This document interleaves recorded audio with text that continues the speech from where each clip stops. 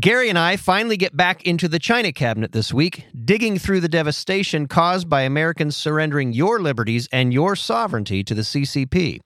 From Janet Yellen's awkward bow to Biden's Marxist nominee for chairman of Joint Chiefs of Staff, the hits just keep on coming.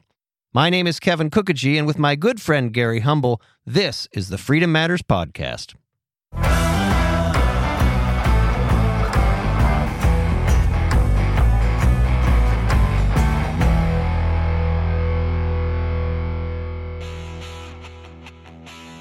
Hey, China Grove. Wow, that was Doobie quick. Brothers. Yeah. Oh, yeah, I know this one.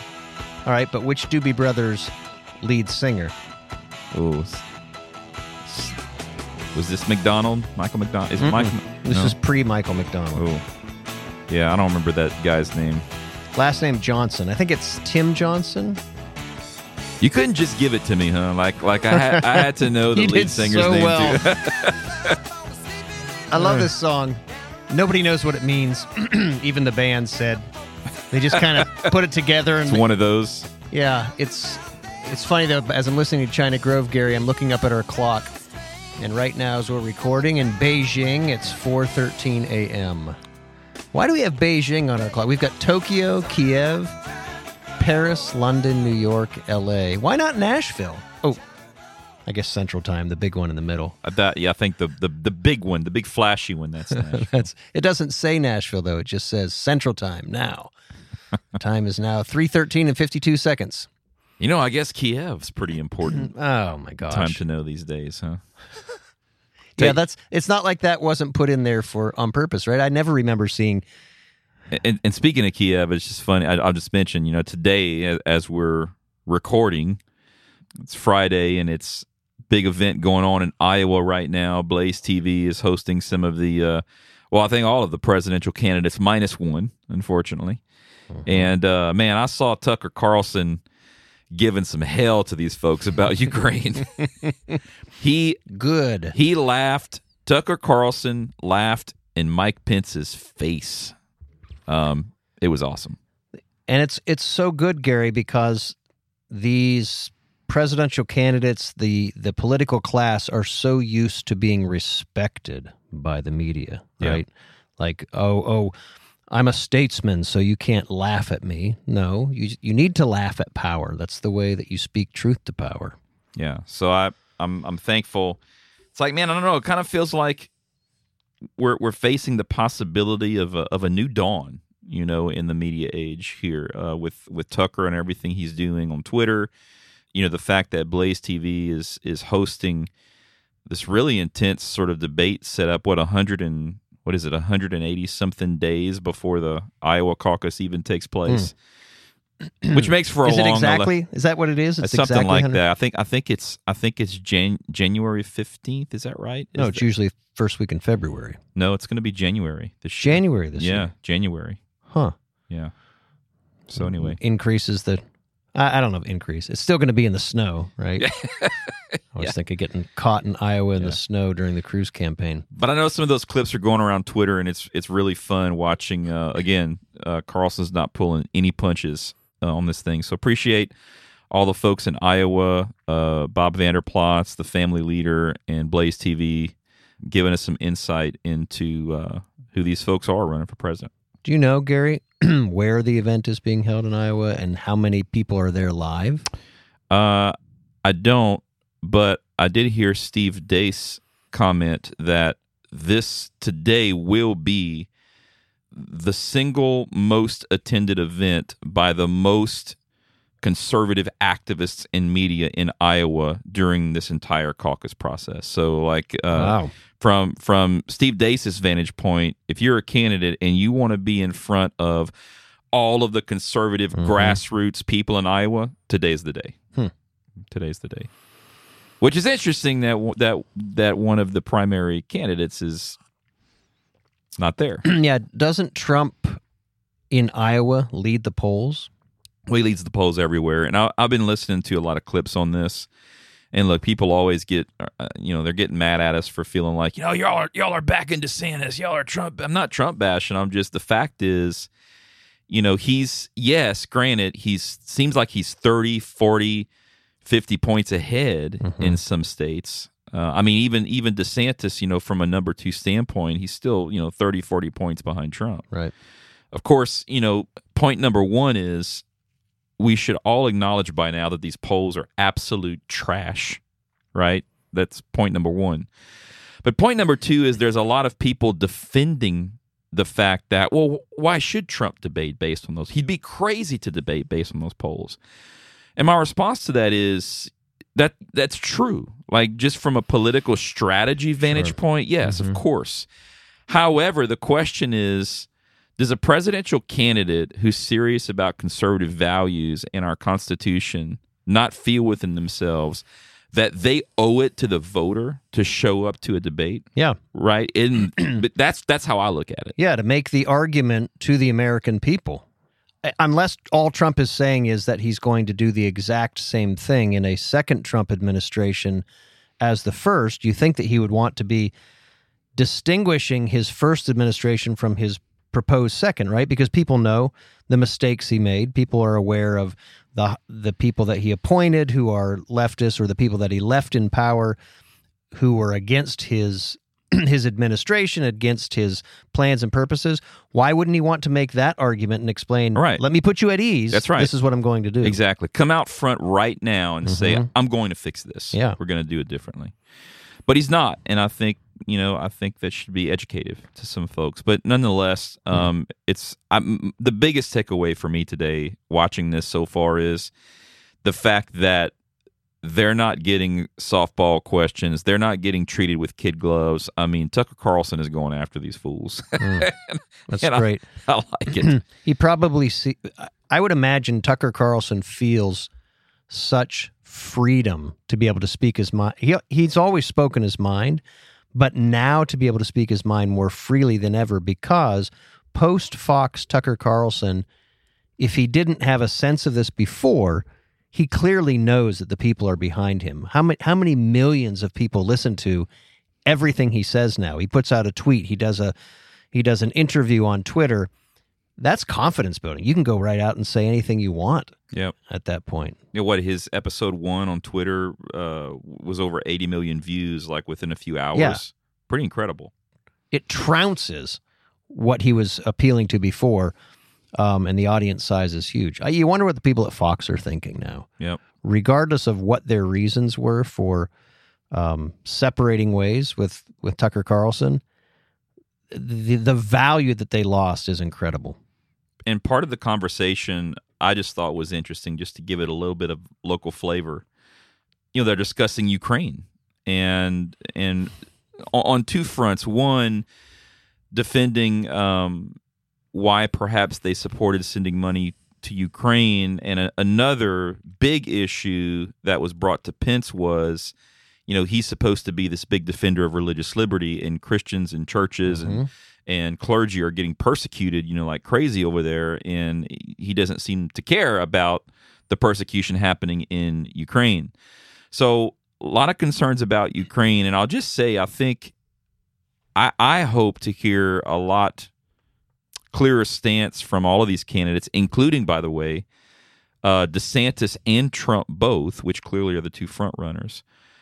I mean, I want to hear a lot more than I'm hearing right now about what they would do in Ukraine and how they feel about the current situation, because I think that's what voters are thinking about. In fact, just last month here in Williamson County, we had a Williamson County Republican Party mix and mingle, which was great, really well attended. We had about 200 people there. It was awesome. Our new party, the new regime, the new party leadership here in the county is doing a phenomenal job. Amen. Conservatives are showing up in force to be involved in the party. Well, the guest speaker was Congressman Mark Green, who represents our congressional 7th district here in the state of Tennessee. And he was pressed on Ukraine quite a bit because he has voted more than once, I believe, to send money to Ukraine.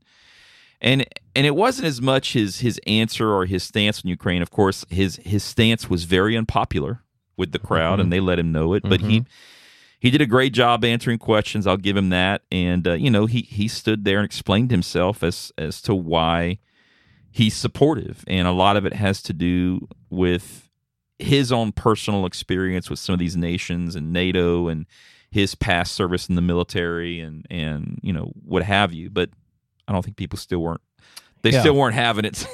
but my point in all of that is it was incredible being in a room in Williamson County at a local party event and hearing people's concern at the local level about what's going on in Ukraine and our response.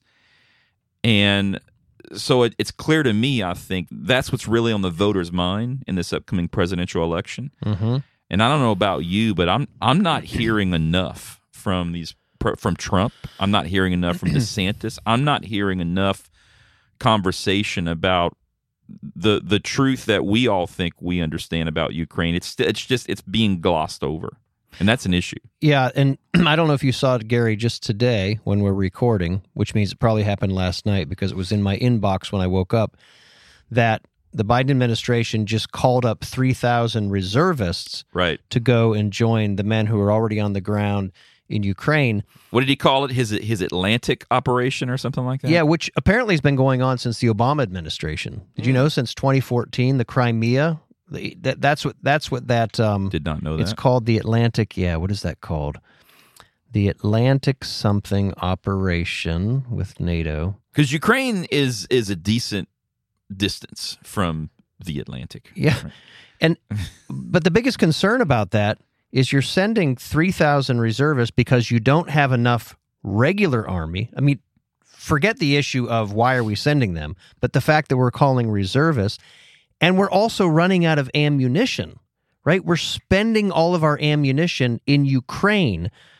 If I'm the Chinese, I'm just licking my chops, not just about Taiwan, but about what else can I do to take care of this clearly weakened United States. And if I'm Xi in China, I'm going to do everything I can to try to encourage the United States to blow all of its capital, all of its people, all of its really your emotional reservoir for war, all in Ukraine, so that when China wants to take its step, whether it's first in Taiwan and expanding its initiatives in the South China Sea, the United States not only doesn't have the weaponry, but they don't have the will. Yeah, you're spent. Yeah, just spent at all levels. Yep. Disturbing.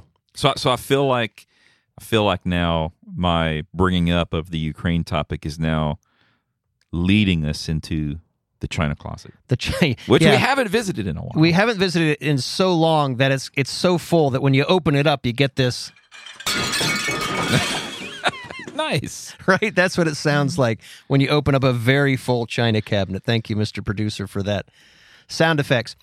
I think we need to hit on a couple of points, Gary, because I've been storing every week. I put new China news in my inbox to prepare for our podcast, and then we talk about something else that's important, and then I don't have time, and so this has really, really piled up. But a couple of things, and I want you to comment on each one of them, then we'll go to the next one. Did you see, Gary, just this week, Secretary of the Treasury, Janet Yellen, bowing, I did not see. once, twice, not twice, more than that, 3 times. Yeah. I saw the clip. It's just an awkward 3-time bow. She kind of looks like one of those. When I grew up, my grandparents had a little bird that dipped in water. Did you ever see those? They go slowly, slowly, and then they finally dip in the water and pop back up. Well, she did this weird, put her heads down like 3 times like a little bird in front of whatever their equivalent of the Treasury Department is in China, which... that sends so many bad signals. It's appeasement, it's weakness, it's subordination to the Chinese. No American should ever do that. And the fact that one of our official state representatives did that is alarming. It was both embarrassing, but also a sign of the times, Kevin. I think in so many regards, and interesting, I think, too. I don't want to get in the weeds here.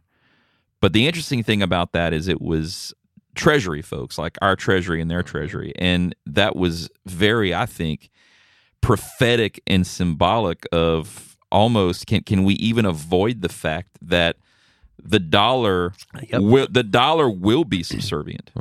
That's where we're going. And we all know this is the goal of the Marxists, the goal of the globalists. Biden's playing along. They are doing everything they can to destroy the dollar. And the dollar, That's right. I don't want to say it will be. I don't want to speak. I want to speak faith here, but it's an interesting sight to see our treasury essentially bowing to theirs. Yeah, it's a great's probably the wrong word. It is a ironic visual to see the U.S. Secretary of the Treasury bowing in subordination to the Chinese equivalent Secretary of their Treasury, when that is exactly what's happening all over the world, that there is a very concerted effort now, because the dollar is so weak, to try to replace the dollar with not just with the Chinese yen, but I mean, obviously that's where they're going. And people have no clue of the worldwide implications that will come from that. The only temporary hope I have, Gary, from an economic standpoint, is I have read that, and this is from people who are much more invested in this and knowledgeable about it than I am, that one of the problems with changing so quickly is it won't allow this is the funny part about the right. On the one hand, we don't like what the World Economic Forum is doing, but apparently the U.S. dollar is the easiest to move around and manipulate and to move in and out without oversight. Whereas when you switch to a different currency, that's not going to happen overnight for them to be able to do that, and it's going to put restraints on their ability to move around the cash and the liquidity that they're able to do right now with the dollar. So it's kind of an odd reason to be happy that because ultimately the dollar staying still the world's reserve currency. People have no clue in this country what life will look like when that changes, when it finally happens. And I do agree. I think it's clearly going to happen. It's not going to be the kind of life we want, that's for sure. No. And just to prep our audience, speaking of the dollar, in a couple of weeks, we do have Catherine Austin Fitts coming back on the show. Yes. And very, very anxious to rehash this conversation with her and where she sees this going. Unfortunately, I feel like she will wholeheartedly agree with our assessment as to where the dollar is heading. But yep. But I know she's got a lot of ideas as to how we can thwart our currently pending doom. Yeah. If we're willing, right? Yep. If states like Tennessee are willing to do what's necessary to protect our interests. You know, it's interesting you say willing, Gary. I had a conversation this morning with a friend of mine who was bothered by the fact that the Biden administration, after the Supreme Court said that cancellation of student debt is unconstitutional, the Biden administration shifts to another policy, which I haven't even researched, but I knew it was coming, right? They found some silo within the Department of Education to be able to relieve under certain conditions certain debt. Over 800,000 debtors. Yeah, exactly. And the comment came to me was this person was perplexed and bothered by the fact that, wait a second, the Supreme Court just said you can't do this. Why is this happening? And it opened up the opportunity for me to explain, as we've talked about and hinted at on this program, laws do not mean anything if there's no willingness to abide by them, if there's no willingness to support the ideas. We can hold up the Declaration. We can hold up then the Constitution. We can hold up state constitutions and state laws. But if there is no public will, if there is no belief in the ideas that support these laws, the laws on a piece of paper are meaningless. And we're seeing it by the fact that the Biden administration said, okay, Constitution, I can't do this constitutionally. I'll find some other way to do what I want to do. Right. And pretend it's constitutional. Yeah. To get, which is another subject altogether, right? We don't respect the Constitution, except we want to give ourselves some appearance of propriety. Right. All right, so another China cabinet. I think we need to hear that sound again, though, because there's still so much in the China cabinet. Oh. Dang it. Got off balance there. I was reaching too high on the shelf. There's so much. We don't even have to reach high. I can just pull stuff from the bottom. Maybe that's why it collapsed. All right, have you, Gary, been following the what is his title? Well, his name is General Charles C.Q. Brown. He's Biden's nominee for chairman of the Joint Chiefs. All right, so guy's a clear Marxist, and let me read to you very briefly, and then you can comment on this. His name is General Charles C.Q. Brown, Jr., and he is the nominee for chairman of Joint Chiefs of Staff. And here are some of the things that he has said and who he is. Number one, he believes that the screening process for candidates for promotion in the military should be hired for diversity. We've got to actually nudge and pull, this is a quote, pull and actually purposely manage to ensure that we have diverse candidates that can compete. And he said that the development and opportunities of, quote, diverse population isn't, quote, happening just by luck. So moving forward, we need to make sure that we actually have a broader group of candidates to choose from to accomplish these things. Now, this is what I want you to comment on, though. The author of this article... I'm ready to comment now. I know, but I want to give you more context because this is really what's happening underneath. So stupid. I'm going to read you a quote from Mao, and you tell me if this sounds like this is happening to our military, okay? This is a quote from Mao. It was actually written December 1929. The Chinese Red Army is an armed body for carrying out the political tasks of the revolution. Especially at present, the Red Army should certainly not confine itself to fighting. Besides fighting to destroy the enemy's military strength, it should shoulder such important tasks as doing propaganda among the masses, organizing the masses, arming them, helping them to establish revolutionary political power, and setting up party organizations. The Red Army fights not merely for the sake of fighting, but in order to conduct propaganda among the masses, to organize them and arm them with political power. Without these objectives, fighting loses its meaning, and the Red Army loses the reason for its existence. Again, wow. Mao's words, December 1929. 29. Is that not what is happening to our military? It's not only what's happening to our military, quite honestly, it's happening at every level of government. I mean, as you were reading that, not military, right, but I'm thinking of the Sam whatever, the luggage thief that was heading a nuclear division of our energy department, you know, the trans guy with the lipstick, whatever. Yeah. Our director, the luggage thief, isn't it? Yeah, that's what I know him. That's what I'll forever remember him as, the luggage thief. What the idiot that runs our health department? Right? Oh my gosh, from Vermont. No, the health department's from my home state of Pennsylvania, unfortunately. Oh, it's Pennsylvania. That's right. Yeah, that's the right. guy that wants to be a girl, and oh my gosh. Maybe it's because he looks like Bernie. It made me think of Vermont. I don't know. What else? This is military. I don't know the guy's name, but there was a picture going around of this military headshot in one of those puppy masks, the dog masks. Yes. What was that? Why did we see that? You know, all of these. Did we not talk about that a couple weeks ago? I don't think so, but you know, a military guy taking a headshot in puppy playwear or whatever they call it.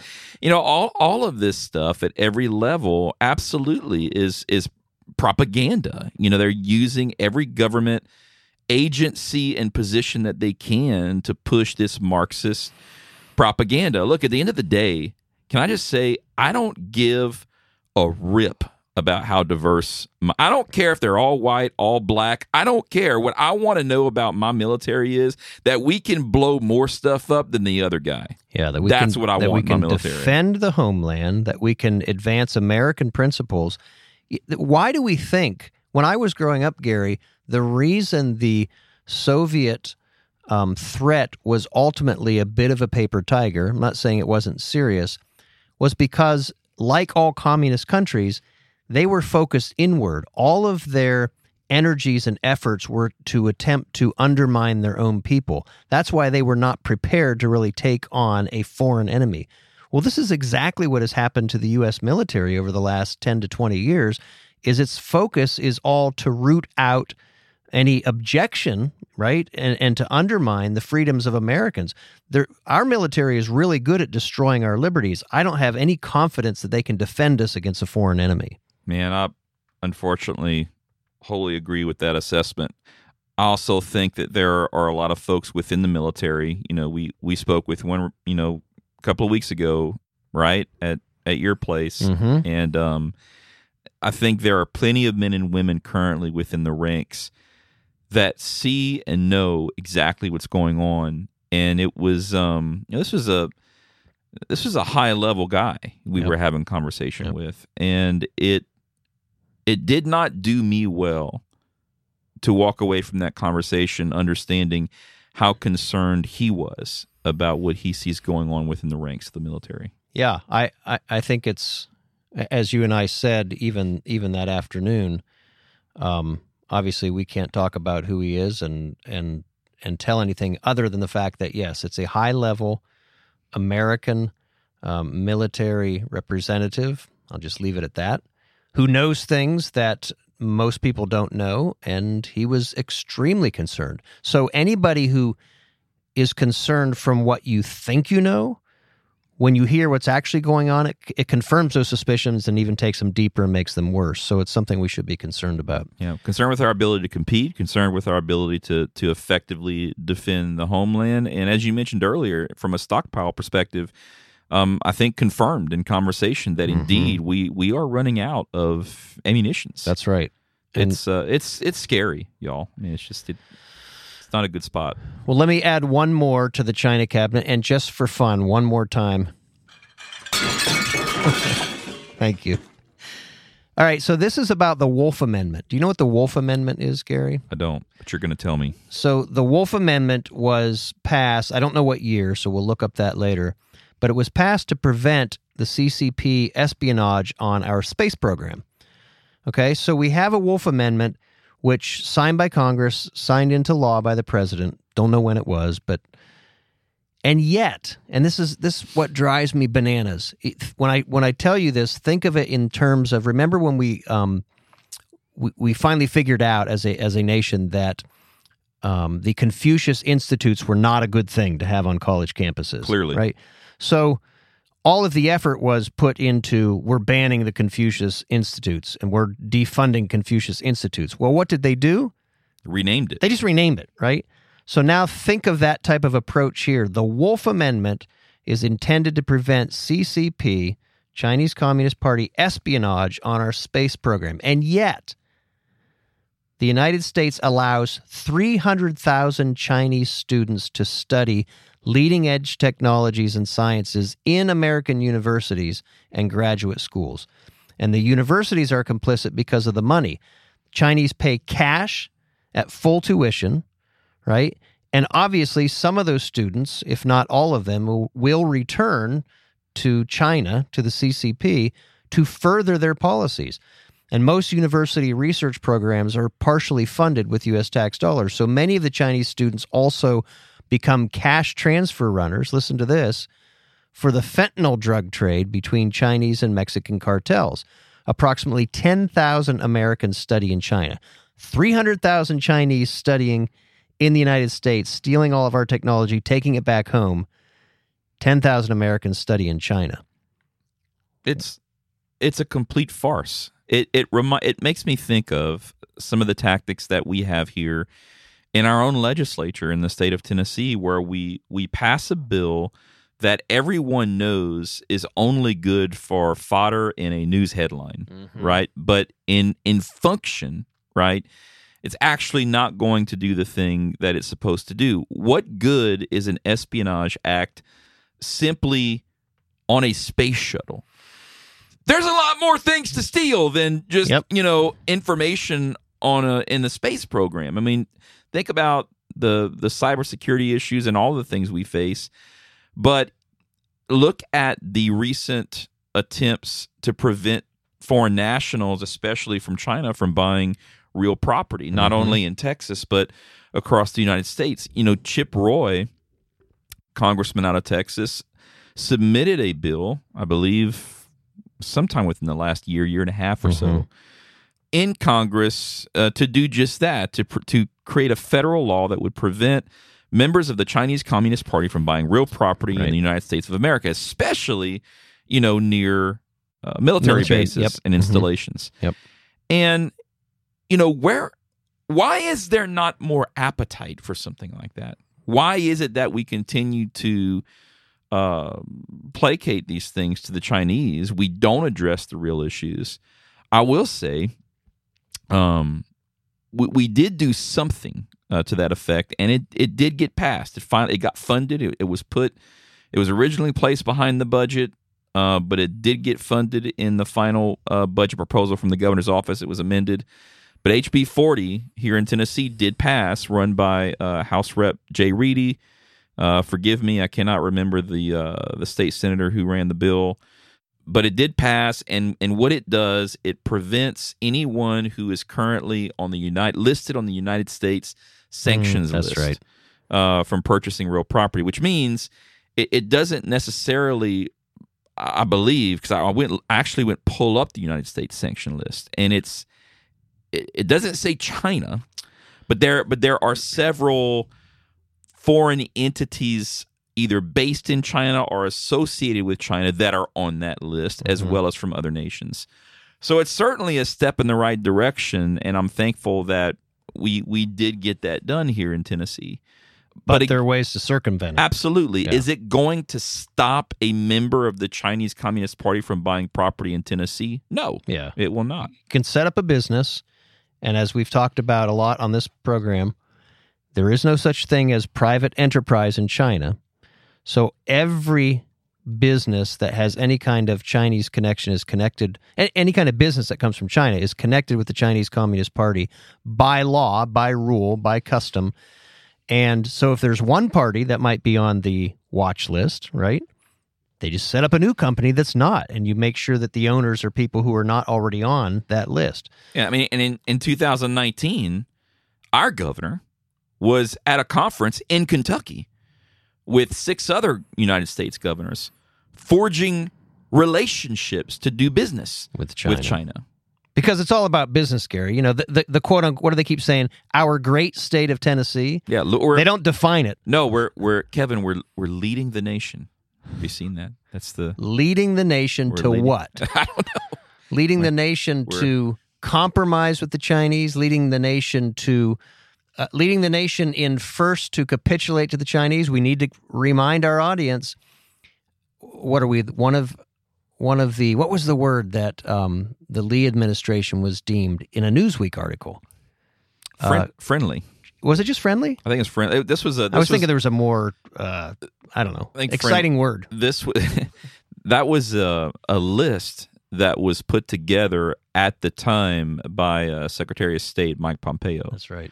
Who listed what the Chinese considered friendly governors or friendly states. And Governor Bill Lee made that list. And we know, I think it's public knowledge, we know that the governor has had many visits from Bill Gates. Many. Who is very connected with the Chinese that we know. So it doesn't take much imagination to put 2 + 2 and to get 4. Gary, I lied, or I misspoke. There is one more bit of encouragement that I have. We don't need the China cabinet to be spilling out. Maybe we're pulling enough out now.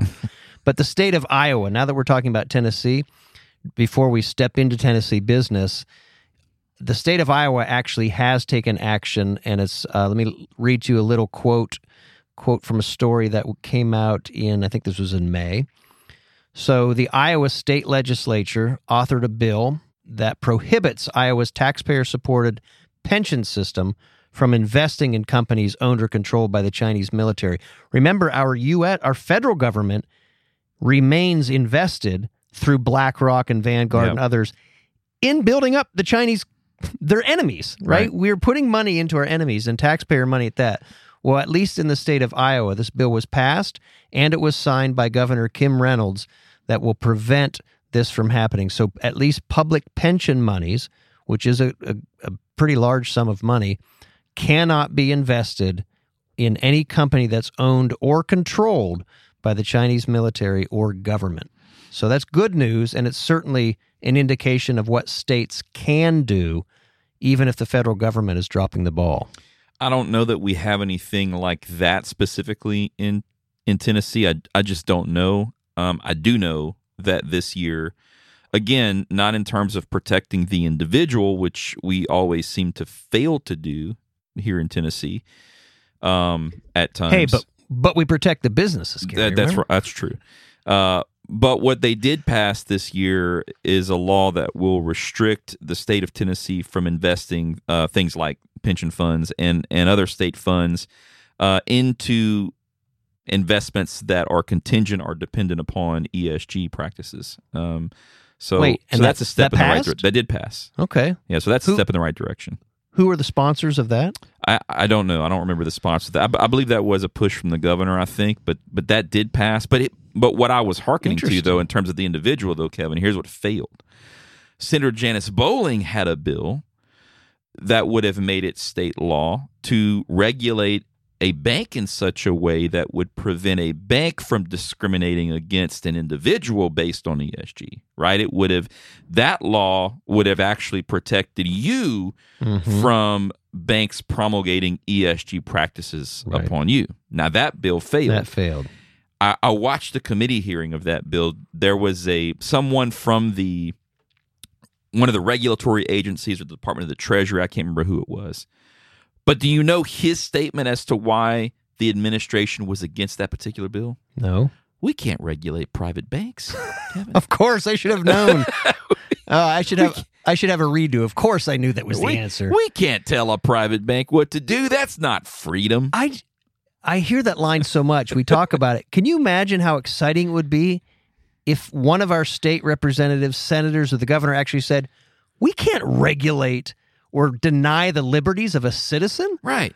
Can't do that here in Tennessee. Of course we can. That's right. Good. Oh my gosh. Yeah, it's incredible. But so like I said, it's always a give and take, seemingly in what these folks are willing to do. But just want to throw that out there. So what else is going on in Tennessee? Actually, before you go into that, I think our audience needs to know. Well, thank you to our audience. We've gotten a lot of response, positive response from our last podcast. People are so excited as you and I were, to learn what we learned from Lance and ranching right here in Middle Tennessee. Yeah, beef and USDA regulations and all those things. I was really excited to hear his heart and what he's doing and what he's working to put together. I know there are other local ranchers across the state working on doing the same thing. We need a lot more. Yeah. And yes, I got a call from Lance yesterday and was really thankful to hear that he's getting blown up in a good way. Yeah. And people are really excited about what he's doing, and I think probably trying to get some local beef. So that's great. Want to hear something funny about that? I got a comment from somebody in the state of Washington today who had listened to it, and he said, "Oh man, it was great." He said, "I just feel guilty because I just bought some ribeyes from the grocery store right before listening to it." Ribeye that's full of candy wrappers. Yeah. Oh my gosh! But I'm very thankful. So thanks again to Lance, and thanks to those who have listened to that. But Gary, what else is going on in Tennessee right now? Are we getting close to? Are there any changes on this proposed red flag special session? What have you heard? No changes other than the fact that the pushback is growing. More legislators are seeming to be coming online and making public statements about not having a special session coming up on August 21st regarding red flag laws here in the state of Tennessee. The Tennessee Firearms Association, and I think also sort of in partnership with John Rich, has a thing they're calling #RedFlagDown. Mm-hmm. And they've been interviewing various legislators, have been going on record, on video, stating that they're not voting for these laws, repudiating the governor's efforts, of course, in a very respectful, nice way.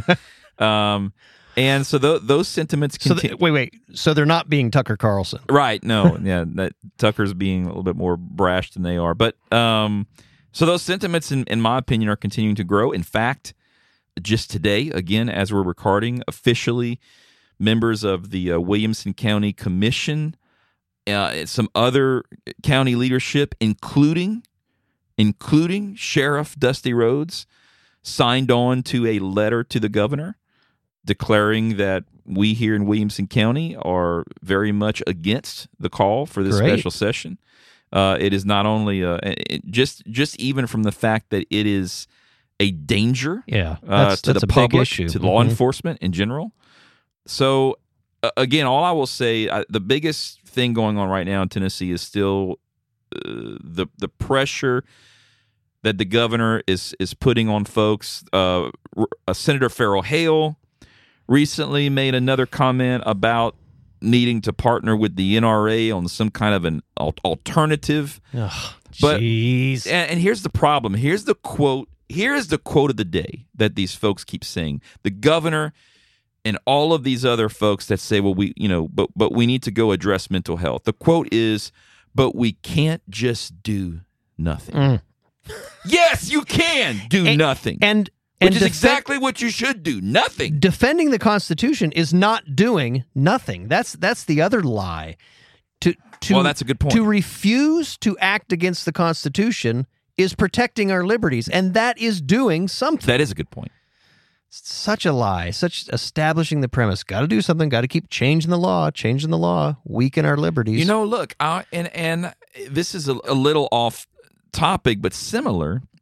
No such thing as off topic, right. By the way. Well, everything's related. Well, rabbit trailing a little bit in terms of the need that, number one, the governor feels to respond to the Covenant shooting. We have to do something. The need that some of these legislators have to do something. Just this week, there's a big stir going on just south of us in Murray County, Columbia, Spring Hill, all that area. Mm-hmm. So in Murray County, apparently, some idiot is putting flyers around black churches in the area saying that they're not for diversity and they are members of the KKK, and the KKK is coming back. Okay, now whether or not that's a false flag, whatever, I don't know. Is. Yeah, I think so. Yeah. But anyway, all these things are being put around, apparently, black churches in Murray County. And so Representative Scott Cepicky puts out a public statement that, well, I'm not going to stand for this, and I'm going to make sure I can't wait, theater of the mind, I can't wait to see your face in your response to this. So in response, Representative Cepicky has now committed that when we go back into session, he's going to run a bill that's going to bring much harsher punishments to hate crimes. Oh, my gosh. So I'm like, that's what we need? He accepted the premise. This is how easy these guys are. He took the bait. Yeah. They take the bait. And to your point, false flag, people, you need to understand this is how Marxists work. They pretend that they are the very people that they hate. And they commit. This has happened so much. What's Jesse Smollett, right? Yeah. He was the most public incident of this, pretending that he was lynched. The whole thing was made up. He hired some guys to do it. This is out of their playbook. We must understand that. Why doesn't one of our representatives, like Scott Cepicky, understand that is a play? And he did. He took the bait. Yeah. Like he's like the fish. He's got the hook in his mouth. And he's doing exactly what they want him to do. It's a play to diminish liberty, to diminish the Constitution, to diminish the First Amendment. Look, these things are not precursors to further restriction on rights. Mm-hmm. Stupid people are going to be stupid. Yep. And sometimes you can't regulate that. Yep. You can't regulate stupidity. But I brought that up because I brought that up because it's the same symptom. It's, okay, we have a school shooting. Well, we need red flag laws. Yeah. Well, we're passing out KKK flyers, so we need tougher enforcement on hate crime. Yeah. I mean, it's sometimes the right answer is that this is a societal issue. We have cultural problems. That doesn't mean we go into session and pass further restrictions on liberty. Yeah, it's again, all of that, I guarantee you, all of it is manufactured. And they keep doing it because it's working. It does work. The legislature is just falling for it over and over and over again. So as you say, that's what we need to be focusing on? Instead of people's liberty, we need to be, it's almost like push a button, right?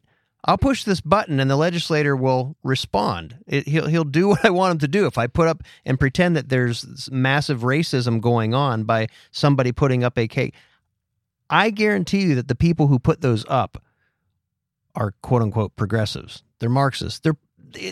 it's all made up, Gary. And the fact that Scott Spicky fell for it is really disappointing. Yeah.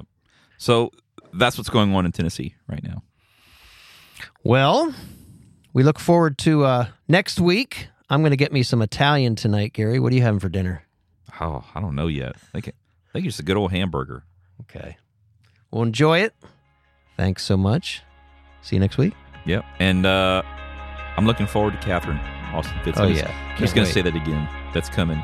Yep. Can't wait for that. All right. Bye, y'all. Thanks.